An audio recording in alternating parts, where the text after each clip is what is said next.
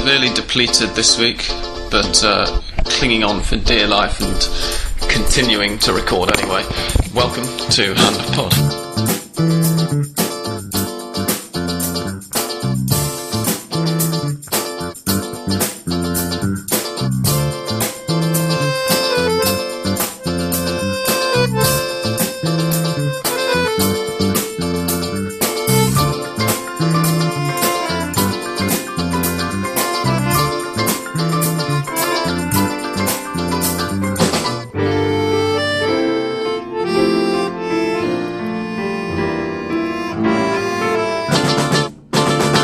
I'm Sam Kelly, and it's a very unusual Hand of Pod this week because I'm the only regular hopper on board.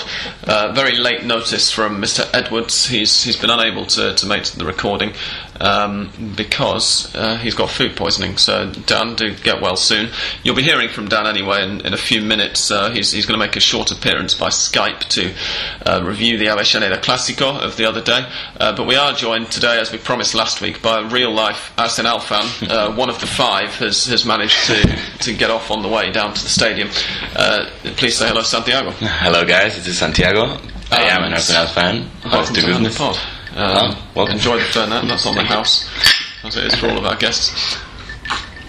And we're going to start things off straight away. I think we'll get it over with a Skype appearance from Mr. Edwards. So, Mr. Edwards, say hello. We've already recorded the introduction. Just say hello to our listeners, as you know what to do. Hello, listeners. How are we today? We hope that the sound's all right. I'm literally pointing the dictaphone at the computer speakers here because every time I try to record on Skype using the program, it doesn't bloody work properly. So, fingers crossed. Dan, we're going to get you on for a few minutes. I know that you're not feeling well. We hope that you get better, obviously. But you were at the Clásico on Sunday, weren't you? I was, unfortunately, yes. In the away end, of course. Particularly enjoyable. No, I can imagine. Just tell our listeners what happened. We haven't talked about any of the other matches yet so far. Obviously, the Avellaneda Clásico was the big one. Racing's poor recent record in Clásicos didn't really get any better, did it? No, it was just a pretty tame surrender, to be honest. Independiente scored after about 2 minutes. Racing looked like they just hadn't woken up, and I think it was Miranda who took advantage of a shot from the outside of the area. And then, Racing just had nothing to bring it back, nothing to get back into the game. And right at the end, Independiente hit the second, finished it, and we were very, very irritated. There was a goal, 2 minutes in, and then another goal about 2 minutes from the end, wasn't it? Yeah, about 30 seconds from the end. And not very much in between. I mean, Racing especially just didn't really look like they gave a toss. It was. No, it was it weird. Didn't look like a Clásico watching it. You know, if I wasn't aware it was a derby, I wouldn't have believed you if you'd told me it was. It's very true. Yeah, it was an odd performance. Like people, playing at half pace, just kind of trotting around. Very, very bizarre stuff. They just didn't turn up, really. Any players you were particularly angry at? I think you got to look at Sand again. It's not really a surprise. He seemed to lose the ball every single time that he had it. It was just infuriating. Even from throw-ins, it's just like unable to give the ball back to the person who took the throws. It's quite unbelievable. Camoranesi as well. Camoranesi as well. Yeah, Camoranesi, he was a lot more disappointing because I think we expected a little bit more from him than Pepe. But yeah, Camoranesi didn't play well. First, and so Vieto was probably the one guy in Racing that kind of showed a bit of urgency, showed a bit of desire. It wasn't that much more. Hey Dan, this is Santiago. Yeah, Vieto didn't seem too bad. I thought he was the best. He was probably the only guy in Racing who seemed like he actually gave something for the team. Yeah, that's the impression I got. I must say. And hello, Sandy. It's a pleasure. Pleasure to meet you. It's not been a great start for Racing. Okay, we're only 3 games in, but so far they've got 1 win, 2 defeats, right? Yeah. They're not going to be challenging for the title, are they? We're going to get on to obviously the title contenders so far, but having beaten Argentinos last week, straight back to defeat, and then Rafaela, right? Yeah, and then this coming weekend they're at home to Lanús. So when are they going to start picking it up? I'd be extremely surprised if they're up there fighting for the title. they lost kind of Centurion. We know now he's going to be out for the whole season. Auchi left just when he was seeming to get a bit of form back. Farinha's been injured. Like, there's been a lot of important kind of players' absences hurting the team, but all the same, there's just been no reaction to it. Like, it was a pretty shit pre-season in terms of signings. No one really tried to look at who was going to leave and really like proactively deal with it. Of course, there's been other problems like the whole thing with Nicolas Pacheco and that kind of black mark from Vishal Parque. And yeah, it just looks like they've really let it get out of hand. And yeah, I think we can write off Racing getting anywhere near the title. It's disappointing, especially because, of course, not being involved in the Copa Libertadores, as in fact Lanús aren't either. They were probably hoping to take advantage of the other side's distractions. But in terms of Avellaneda football more broadly, Independiente now suddenly seem to have their morale entirely transformed, don't they? They've won, let me see, yeah, they've won the last two, obviously beating Vélez away from home the week before and now winning the Clásico. Pulling themselves out of the relegation zone for the first time as well. Are you optimistic still down that Independiente are going to go down, or are you pessimistic and think that you're going to have another Clásico next season? Well, we'll have to see. I think the really optimistic guy was Gallego, who was saying after the game, we're here to fight for the title, we're here for like that. Which seems like a very, very odd attitude and kind of the opposite to what every single manager fighting relegation does. They say, think about Tigre last year, it was like, the first objective is avoid relegation, first objective is second objective, also avoid relegation. So I don't really know what his game is there. And possibly the same as Ramon Diaz's at River. Possibly the same thinking as Ramon Diaz at River, who's saying very similar things. Yeah, but I think you can say River have got a slightly stronger squad than Independiente. I wouldn't say they played necessarily brilliantly in these two games, even though they won. Dan, as a Racing fan, do you place the blame on Zubeldia? Do you place the blame on the players? I'm putting the blame on the players. Like, the real kind of big players, the experienced guys that needed to turn up just didn't turn up. I think as a coach, you can say, he's got the control over changes and tactics, but at the end of the day, if half your team are just kind of going through the motions, what can you do? Absolutely, yeah. And especially when you've still got players like Camoranesi in the squad. Yeah, I mean, Racing seems to have this problem where players, they put on the Racing jersey and seem to underperform to what they've done previously. I mean, Sand is a big example. He was a great goal scorer for a huge amount. He even scored a lot of goals in River, and they didn't like him. And now he seems like he's forgotten how to play football. It's insane. Yeah, it's incredible. It's really incredible. Yeah, I think even, especially in Racing, like we always say, it's even more of a problem when it comes to the Clásicos. You just seem to get an opposite reaction. Like Independiente always race the game for Clásicos, and Racing seem to hide, seem to go missing. They were fine for the summer Clásicos. Well, like if it's just a shirt that's weighing heavy on them to dust off an old cliche, or who knows, or if they're just not as good as we think. They were fine for the summer Clásicos, but they seem to have forgotten how to do it now. It matters. Yeah. It seems very, very similar to what happens sometimes to River. When they go into the Clásico, it doesn't even matter where they've come from the matches before. They just seem to go into it with a different mentality. Like they're already going to lose from the first minute. It seems to be something like that. You've seen River and Boca a lot of times. River was way better than Boca before the Clásico, and then it all turns around in the match. Totally. Can you still hear us, Del? Yeah, I'm listening intently. Excellent, cool. We're gonna. I think now we'll let you off and let you go and get back to vomiting and covering your bedroom and shit or whatever it is you've been doing. Absolutely glorious. From myself and from Santiago, and I'm sure from all of Hand of Pod's listeners, we hope that you're feeling much better by the time this is online. Let's hope so, mate. I'm hoping so too. Yeah, get back and stay hydrated and get some rest now, mate. Say goodbye for now. I'll see you next week.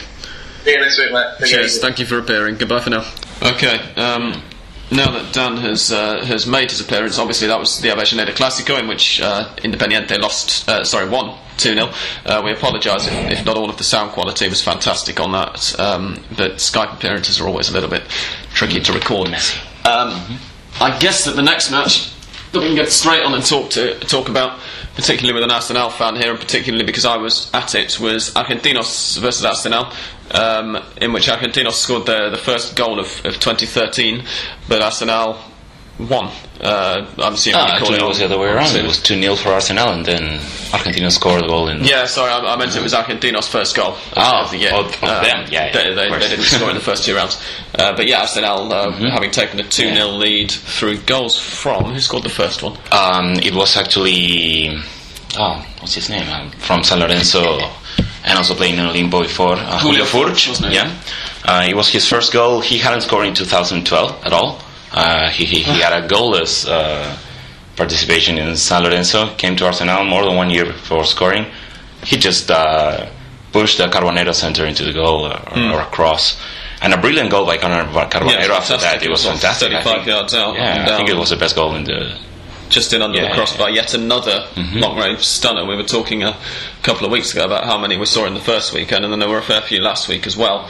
I think it has a lot to do with the ball as well. I mean, in the first, the first few matches, a lot of goalkeepers were complaining about the ball, that it was different. You could see a lot of plays where there was a straight shot at goal, and goalkeepers seemed to fumble. Yeah. So, yeah. Probably has something to do with that. Although you always hear about the ball in every single time they change it. Yeah. But yeah, until the goalkeepers get used to it. During the 2010 World Cup, we used it. We heard a lot about the ball during the World Cup and about how tricky it was, and it was the same ball that we've been using in Argentina for the previous season. Yeah, I remember seeing it in the lower divisions as well. After having the tie-up with Adidas, and also with Ronaldo being so high up FIFA, as we'll probably get on to later on when we start talking about Arsenal. These balls tend to get given a trial in a couple of leagues. I think Germany and Argentina are two of the main ones, and it didn't really seem to be an issue for the season before it, but as soon as the World Cup started, everyone started getting. But what did you make of Arsenal's performance particularly? Because one of the things that we've noticed so far is that the sides involved in the Libertadores really are struggling. I mean, Vélez... Vélez, Newell's and Tigre. Well, Arsenal have a very, very hard, a very hard time at Libertadores. We were playing against a Bolivian team, the strongest. We lost on the first match, which was in La Paz, which is around 4,000 meters. Trying to play at that kind of altitude with 9 men is never a good idea. It's insane. And then you have Sao Paulo and Atlético Mineiro, which is who we're playing right now, today. So I really don't have a lot of hope for Arsenal making it through to the next part of the Libertadores. So it's okay that they're trying to make it also in the local championship. I mean, I think it's a solid squad. It's kind of an interesting... I was interested by the fact that for the first 2 rounds we've seen the teams who've been in midweek action in the Libertadores fail to win every time so far, because Newell's only drew against San Martin last night as well on Monday night.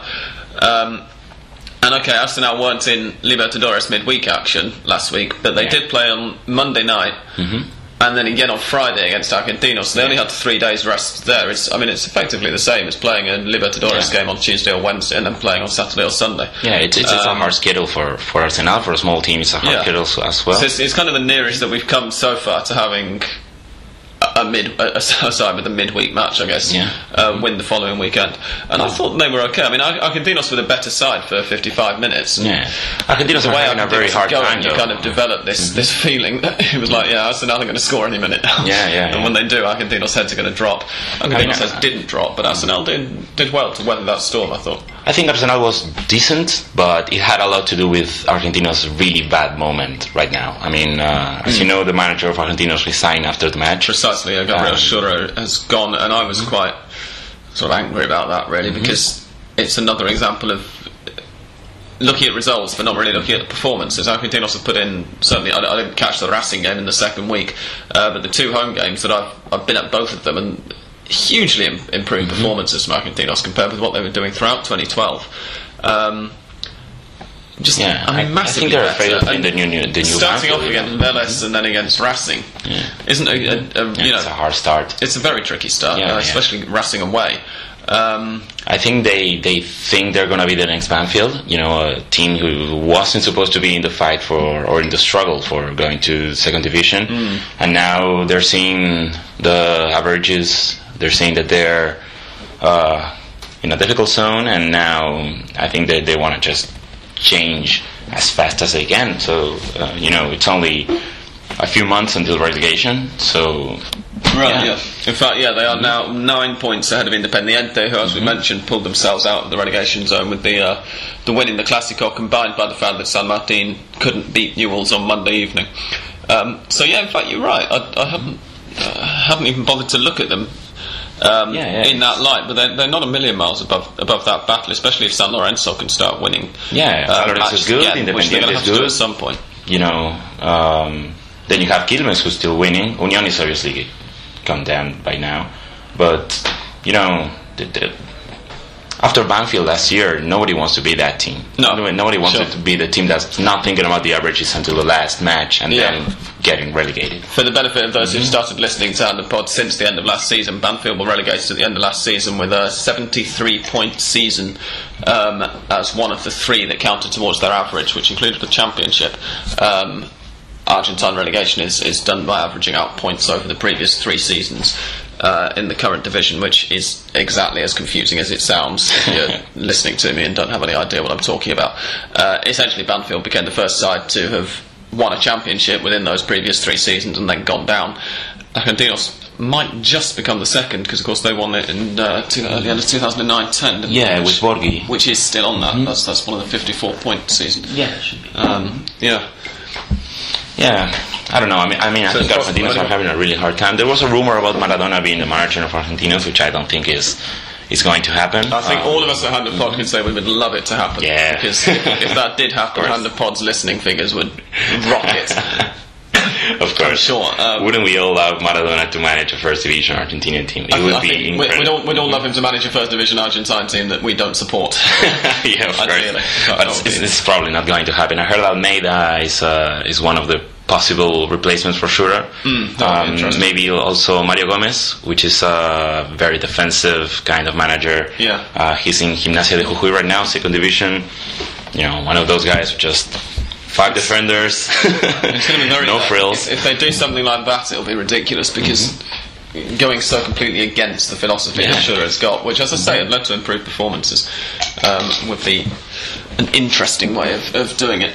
Other big results over the weekend, and again we're going to leave the 2 table toppers for last, I think, at the moment, but Estudiantes San Lorenzo finished 1-1 in, again, a match that was pretty important to the relegation battle. It's San Lorenzo's 3rd straight draw. So first goal also for the season for them. Yeah, that's true. You can kind of see San Lorenzo potentially being sucked back down into that relegation zone that they thought that they were sort of clear of after an impressive Torneo Inicial. They need to start getting a win at some point soon. They haven't disappointed exactly yet, but well, they're kind of buying time with those draws, but it's all going to come and there's either start winning or start losing. It was a poor performance by both teams. Estudiantes is not having a good season, and it was a really poor match. Just not a lot of goal situations. It's a match between 2 teams who aren't really doing well. I was asked the question on my Twitter, not for the podcast specifically, during the week, and I just wonder what you think of it. Santiago is obviously somebody who's been in Argentina for most of this time. I know obviously last year you were living with my brother in New Zealand, which is what you're doing here now. But Estudiantes have fallen a very long way since obviously Saavedra took over the national team, and since Verón retired. They've still got a strong squad in terms of the names on paper. You look at how good the individual players are. So what is it exactly? Are they just getting old? It seems like they don't have a head. And why are they not playing Roman Martinez more? Roman Martinez, he's actually from Arsenal's lower divisions. He went to Tigre then on loan, and he exploded there. He had a great time there, but he was still an Arsenal player. He came back. I think Roman Martinez is a player. He's not meant to be, the heart of a team. I think Estudiantes are still mourning Verón, and they still have to find another captain. He was specifically signed as well. When they signed, they said this guy is going to be he's going to go in and but still, Roman Martinez is kind of a new signing. We call this kind of players lagunero, which is one of those players who appears and he's amazing one match, and then the other match he's practically not in the field. Verón was regular, and that's what made him a great number 5 and a great, as I said, heart of the team.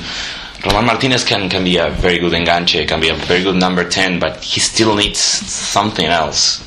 I don't know. Maybe it's time. Yeah, they do have a very good squad, but it's a bit mystifying, Stagnated somewhat. The other ones, well, we have to. All boys definitely deserve to mention. They pulled off. Yeah. I'm almost tempted to say not the shock of the weekend, actually, because it doesn't feel like a shock anymore that Carlos Bianchi's Boca are poor at the back and losing matches. They conceded 2 goals again. It's the 3rd time in 2013 and the 3rd time in 4 matches, isn't it, in all competitions that they've conceded 2 goals. They did it against Quilmes in the first week when they won 3-2. They did it against Toluca in the first round of the first match, the Copa Libertadores, losing 2-1 in La Bombonera, and now they've conceded 2 away to All Boys and not been able to score any for a 2-0 win. Former River Plate midfielder Oscar Ahumada scored the first. Oscar Ahumada, the defensive midfielder who very rarely got forward for River, and is now joint top scorer of the Torneo Final with 3 goals from the opening 3 matches. And it was quite funny because Ahumada had a famous phrase a couple years ago. River was playing San Lorenzo for the Libertadores and there was a big upset, and when San Lorenzo won, Ahumada basically said that it was basically the fault of the River supporters, silencio atroz. So him scoring against Boca was probably something strange for all River fans. He scored 3 goals in the season so far, and he had only 1 goal in his 13-year-long career, so it's a bit strange. He's a great number 5. That's what I think. I think that he was ostracized after River played because of what he said. I mean, at one point he was River captain when he said that. And then he went to, was it Russia, to Zenit or somebody? I'm going to look that up actually, because otherwise I'll prove myself wrong. Yeah, but Boca is a team that has, I think they have one of the 2 or 3 best squads in the Argentinian football. So it's also strange that they're playing like they're playing. They just don't seem to have. I mean, it seems really bizarre with Carlos Bianchi being the manager as well. He went from River to Wolfsburg, back to River, then to Veracruz, and then to FC Rostov. He was in Russia, wasn't he, making it up. Almada. But yeah, Bianchi at Boca just doesn't seem to have. Kind of gelled it all together. I mean, of course, he's inherited Falcioni's team, and of course. Everyone compares him to Ramon Diaz because they're the 2 big managers of the 90s and the 2 biggest managers of the recent history of the both biggest teams. It's true that Bianchi had control of the team way later than Ramon had. Ramon had the last match of the last season. He got to choose his own, the players that he brought. So it's a bit more Ramon's team now. It still seems strange that Ramon has infused the River players with this strange kind of strength, and Bianchi hasn't seemed to be able to do it. It's utterly How about Riquelme now? Because it's not as if the shift from Falcioni's, for all of the talk in Boca about their fans complaining about the style of football they were playing under Falcioni and how ugly it was, it's not as if the shift from Falcioni's style of football to Bianchi's style of football really it's not. Is that great? I mean, at root, they're both basically pragmatic managers of course. who build from the back. Of course, 4 defenders, double 5, 2 guys, and you'd have to question. Well, obviously tomorrow they play. They're away, aren't they, in the Copa Libertadores against in Guayaquil against Barcelona. Of course. That's his excuse. Of course, he's been saying about playing 3 tournaments, European style. You got the Copa Argentina, which they're obviously going to do with reserves. Copa Argentina, exactly, and they haven't played in it yet, so it's not affected the performances so far. And he's done great in the past, doing 2 championships as well. Precisely. So it does seem a bit strange. I don't know. I think they have a brilliant team. I love Arbiti. I think Silva is a great goal scorer, and he's doing not too good. I mean, a lot of Boca fans that I know hate him. He's not been taken to Ecuador, has he? And people are wondering whether this is because he played poorly away to All Boys, or because he's injured or whatever. Him and Leandro Somoza were training separately on Monday. I think Somoza is the most resisted of the whole Boca squad right now. From what Boca supporters I know, they all think that Somoza is the one that should definitely. Well, he was fantastic. 12 months ago, he was fantastic. And he's fallen away a long way, especially so far in the Torneo Final. He's been really poor. So it's going to be interesting that by the time we record next, Boca will have played 2 matches more. They've got this Barcelona game tomorrow, and then they have a home tie against Unión at the weekend. Yeah, so you'd have that's to meant to be an easy game. Unión have lost how many matches? Around 15 in a row? They haven't won in 26, and I think they've got something like 14, 15 straight defeats. I think the record is held by Sarmiento de Junín with 37 matches. 37? Yes, in Primera. Only season in Primera for them. So Unión might just manage. Is that mathematically? Let's see, 26. We've played 3, so we've got 16 to go. Yeah, they can overtake it. Yeah, for sure. Okay, it'll be interesting. So that's a goal for Unión supporters. Yeah, they're not going to make it. So well, might as well go for the record. If they do, we could see a few more incidentes.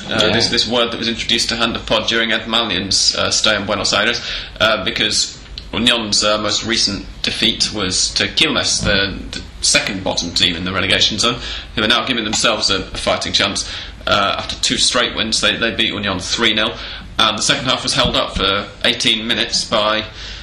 What exactly happened on the TV was not entirely clear, but what seemed to happen was that Unión's fans, I'll put that in inverted commas, they kind of attacked, started protesting. They started trying to tear down a fence and try and get into the Quilmes zone, at which point the Quilmes fans obviously responded in kind and ended up just being driven from the stadium by the riot police. Very, very peculiar situation, but one that we're not really too unused to seeing, unfortunately, in Argentine football. No, it also happened with Tigre and River, which we're going to talk about a bit later, I think. Of course, yeah. But that's 2 black marks for this this weekend, and definitely, Unión just seems not to be on the right tier. I mean, on the first Arsenal played Unión on the first match of the season, and Unión was winning throughout the whole game, and then too late. 4 minutes into the extra time, there was a strange goal by Arsenal, and it was 1-1. It just doesn't seem to be their season, really. It's reached the point where, in terms of betting tips, if you're betting in play, I would almost suggest, if Unión do somehow manage to get ahead, if you notice that Unión have taken the lead, put a bet on them to lose, because the odds obviously will be reflected in the fact that they've taken the lead, and it will just up the odds, and they're not going to win. You can almost guarantee it. Elsewhere, Martin Palermo continues to do wonders for Godoy Cruz. He's now got 1 draw and 2 wins. They beat Atlético Rafaela 2-1 away from home.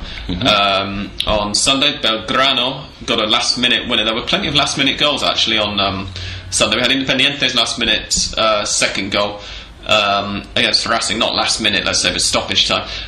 Rafaela's goal in the defeat to Godoy Cruz, I think, was in stoppage time as well, or it might have been Godoy Cruz's winner. And you have River and Tigre's amazing last 15 minutes. Which we'll definitely get onto in just a second. Diego Vera for Rafaela pulled one back in stoppage time.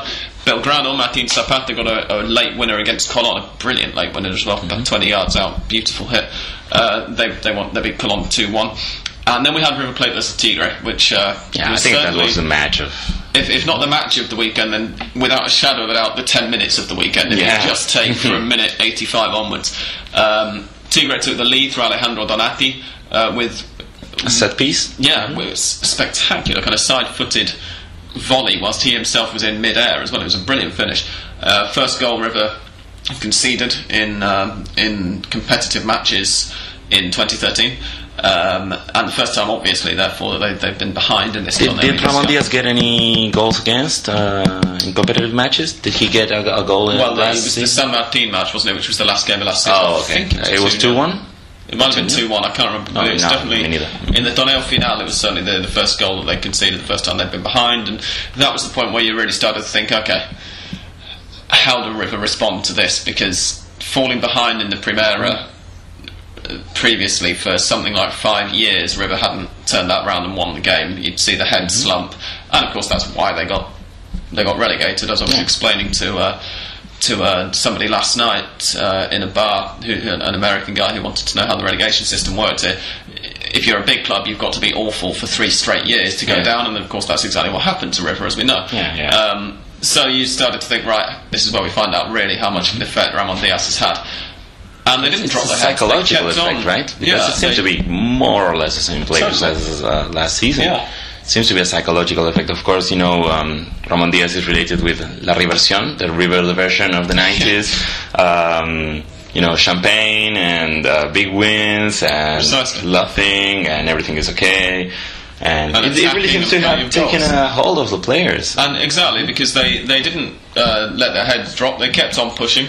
Carlos Luna, of all people, complied, let's say, with La Ley del Ex, the law of the X, as they call it in Argentina, which Joel has mentioned on Hand of Pod before, scoring not once but twice in the space of about a minute and 10 seconds or something to first equalise and then put River ahead from right on the line. Actually, it was a Rodrigo Mora shot that wriggled between the goalkeeper's legs, and Luna just made sure it went over the line.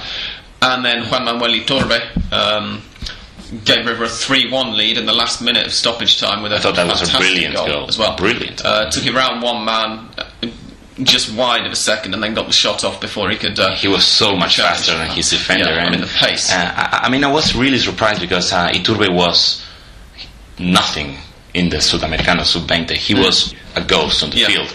And now coming in 15 minutes into his second match, right? Yeah.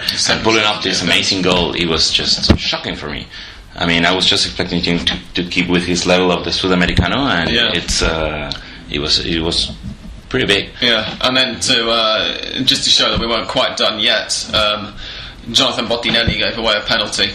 I almost feel harsh on Bottinelli saying he gave it away. Actually, he headed it downwards, and on its way down to the ground, it sort of hit his hand. So it's not. I wouldn't say it's harsh, because I've always said that I think handballs inside the area, regardless of intention, should always be given. Intention should be taken out of it because it's too ambiguous. But it was certainly slightly unfortunate for him that it happened. Tigre scored it through Matias Perez Garcia, the only man in the Argentine top flight who has 3 accents in his name, as far as we can surmise. If you know of any others, please tweet us with them. And the referee immediately blew the full-time whistle. There were 2 big headlines after the game. The first being that Pablo Lunati, the referee, who is one of the most controversial referees in Argentina, certainly one of the most self-loving, apparently said to Ruben Bota, the young star from Tigre, who we've mentioned before, who was sent off, right, for reacting at last to some pretty rough treatment that he was receiving from, particularly from Ledesma and Mercado of River throughout the second half. He reacted badly in the last couple of minutes and got himself sent off. And at one point, apparently, he said to the papers the next day that Lunati had told him, if you keep acting like a big shot, I'm not going to give you anything. Which is exactly what happened. So it's kind of funny. He could well be on his way to Boca in the winter, and when that happens, I'm sure he'll get more calls his way. We shall see. But 3-2 for River. The other big headline, of course, was, as Santiago hinted at earlier, was more incidentes. This one was before the match. It was an interna, was it, like an internal dispute between 2 factions of Tigres Barra Brava, or at least that's how it was reported. Yeah, I think it was 2 factions of the Barra Brava who fought against each other. They made up a few outside the stadium before the match. I heard about it. I didn't hear about this. I'm not sure how I managed to miss it, because I was on the internet and on TV. I wasn't on TV, I was watching TV before the match started. 5 people ended up in hospital, 2 of them with serious injuries. It seems to be one of many inside Barra Brava, jobs, and it's just another one of those stories in Argentinian football. They made a lot of mess around the Núñez area. I heard a lot of stories of people who live in Núñez and said that there were a few businesses and restaurants with broken glasses. Just same old story for us, really. Yeah, familiar story. You live very close to that, of course, Santiago. So did you? Although I'm guessing you come on the other side of the avenue, you wouldn't have been caught by any problems, certainly with the away fans. I'm sorry? I'm not sure exactly where you live, but it's not far from the Monumental, is it? I was actually playing football on Parque Norte, which is next to the Monumental. Okay. So I didn't really get to see any of the mess, but I did hear from some people who were around the Núñez area that it did get pretty rough at one point. So, some things don't change. 10 minutes around. Okay, cool. Right, we're going to play some music now, and we're going to answer a few listeners' questions, so don't go anywhere.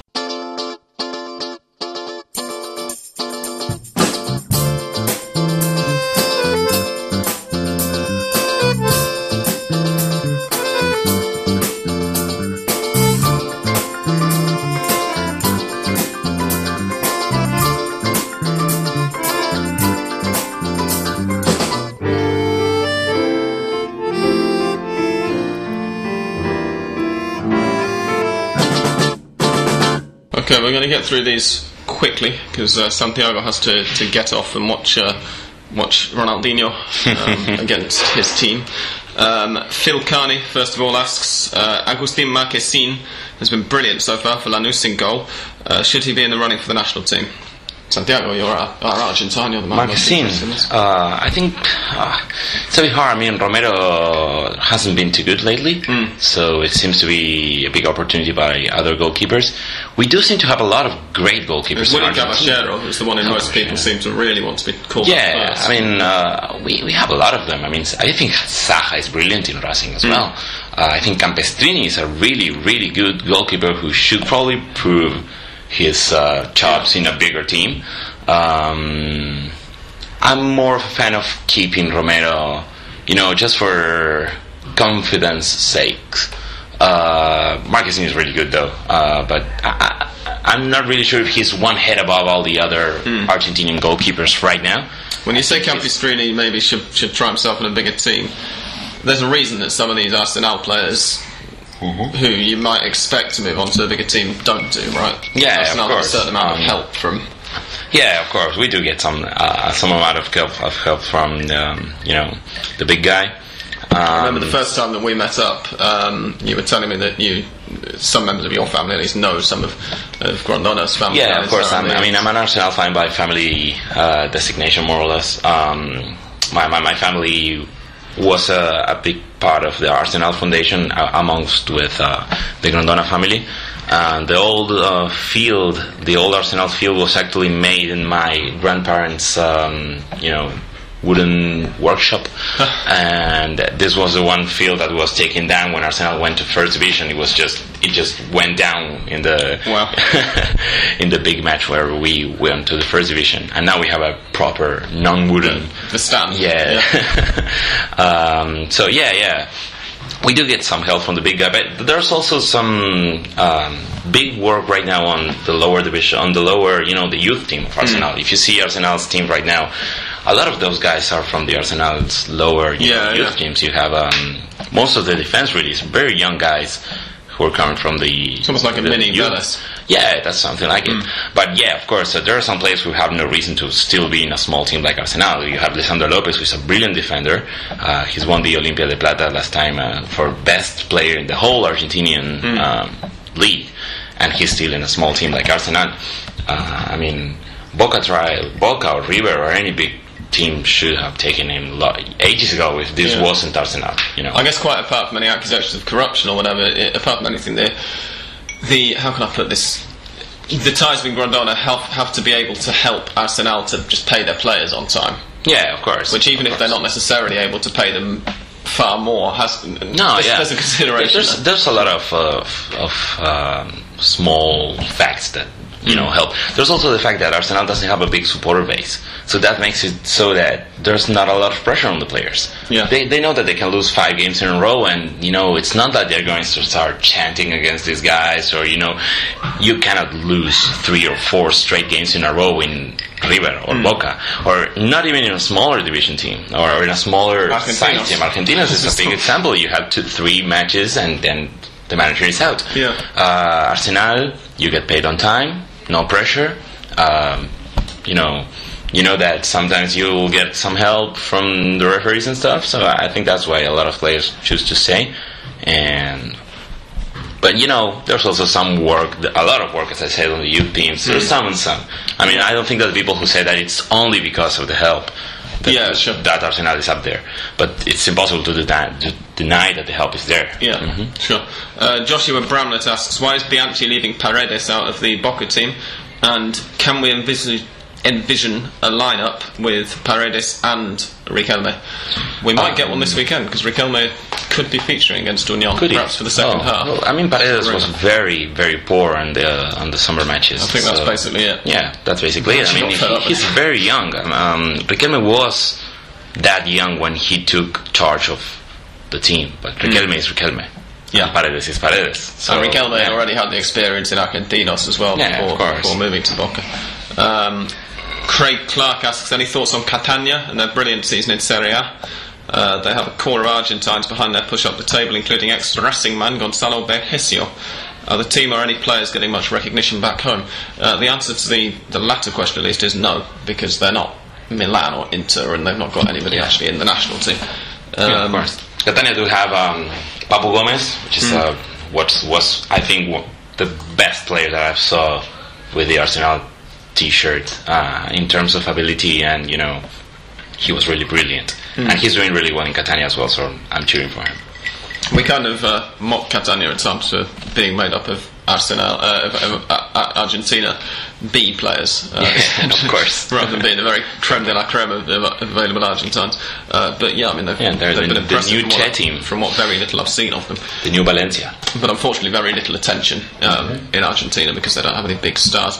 Phil Carney again asks who'd win in a match between Arsenal and Arsenal. Maybe it would be 0-0. With all our players just hanging on the post. But it's probably going to be Arsenal, man. Sorry. Rob Solomon asks potentially a bit of a leading question here. I'm going to let you answer this one, Santi, because we've given our own version of it on Hand the Pod a couple of times. Who decided to create Arsenal and why? Well, Arsenal was created around 50 years ago. It was a few families. Grondona family was, of course, the most famous one. There were another couple families, one of which was my family on the mother's side. Arsenal's colors are a mix of the two big teams on Avellaneda. So you have light blue for Racing, and you have red for... I'm wearing the Arsenal shirt right now. You're wearing at the moment is, yeah. It's even got the white stripes on it for Racing as well. So you have red for Independiente and light blue for Racing. So it was only 50 years ago. It had been 50 years or more since Independiente and Racing were created. This is actually the youngest team on the first division right now. And if you actually see Arsenal's logo, you have a football and you have a small tower, which is because it used to be a football and chess club. I didn't know that. That's fantastic. So and Arsenal is also the only team in the whole history of Argentinian football to have won the championship and have been in every single division of the Argentinian football leagues. We were in Primera D, and then we got to Primera C, and we also are one of the only, I think it's only 3 teams right now who never got relegated. You have Boca, Independiente, and Arsenal. It was basically a small team at the time. Not been in the Primera for quite as long as... No, of course not. But the story that I always hear is that Grondona created it so that his son could get a team to play for. Because his son got turned down on trials for Independiente or something like that. Actually, Grondona was very young when Arsenal was created. It was 50 years ago. He's pushing 90 right now, or 85 or something. He was 30 something. So his son could have been or he could have been like 5 or something. But actually, the Grondona family has a very big influence also in the Arsenal football squads. I mean, the most capped team, the most capped player that we have is Grondona as well. And we have one Grondona who was the most capped guy in the whole Arsenal history. Another Grondona who was a very big goal scorer, also in the 80s or something. The whole Grondona family. Of course, right now the president is Julio's son. And the stadium is named after the guy. So, of course, there's a lot of links there. But we already know that Grondona is going to be the big man himself is going to be standing down as head of the AFA in 2015. Yeah, expecting Arsenal to suddenly fall all the way back down the league. That's the big question there. I'm guessing they've got enough of a structure by now to I think that his idea is to, and everyone's idea in Arsenal is to give it a whole structure so that won't happen. Hopefully not. I don't know. I hope not. We shall see. Finally, Joseph... Oh, no, there are 2 more. In fact, Joseph Sexton asks, assuming that we've seen Barcelona versus Madrid today, of course, Madrid won 3-1. It was just finishing as we were starting to record, actually. How much of Di Maria's incredible display can be put down to his midfield role under Sabella for the national team? Santi missed virtually the whole game because you were travelling down here. I saw it. I wasn't paying that much attention to it, but I did have it on. I think it's a combination of Sabella and also of Mourinho giving him... both of them demand a lot of discipline from the position, and definitely, Di Maria's display today was, from what I saw of it, was reminiscent of some of his particularly impressive ones for Argentina. So I think Sabella has to take some credit, but obviously Mourinho as well, as the manager for Madrid, has to take some more. One question left, and it's for Mystic Sam. So Santiago now has to go. His friend is here waiting for him, and they're off to see Arsenal versus Ronaldinho. I mean, Arsenal versus Atletico Mineiro. There's 10 other guys, you know. Yes, supposedly. Good luck tonight, Santi. Oh, thank you. I might be catching it on TV, I think. Thank you very much to English Dan for appearing in spite of illness. We'll say goodbye to you now, and then I'll come back after this little incidental break and do Mystic Sam's predictions and answer the final question. But for now, Santiago, thank you very much for coming along. Okay, thank you. And don't forget to talk about Lanús. No, I won't do. Best team right now in the tournament, so... and yeah, hopefully we'll have you back on. Yeah, again at some hope so point. as well. Cool. Really enjoyable. It's been a pleasure. Thank you very much.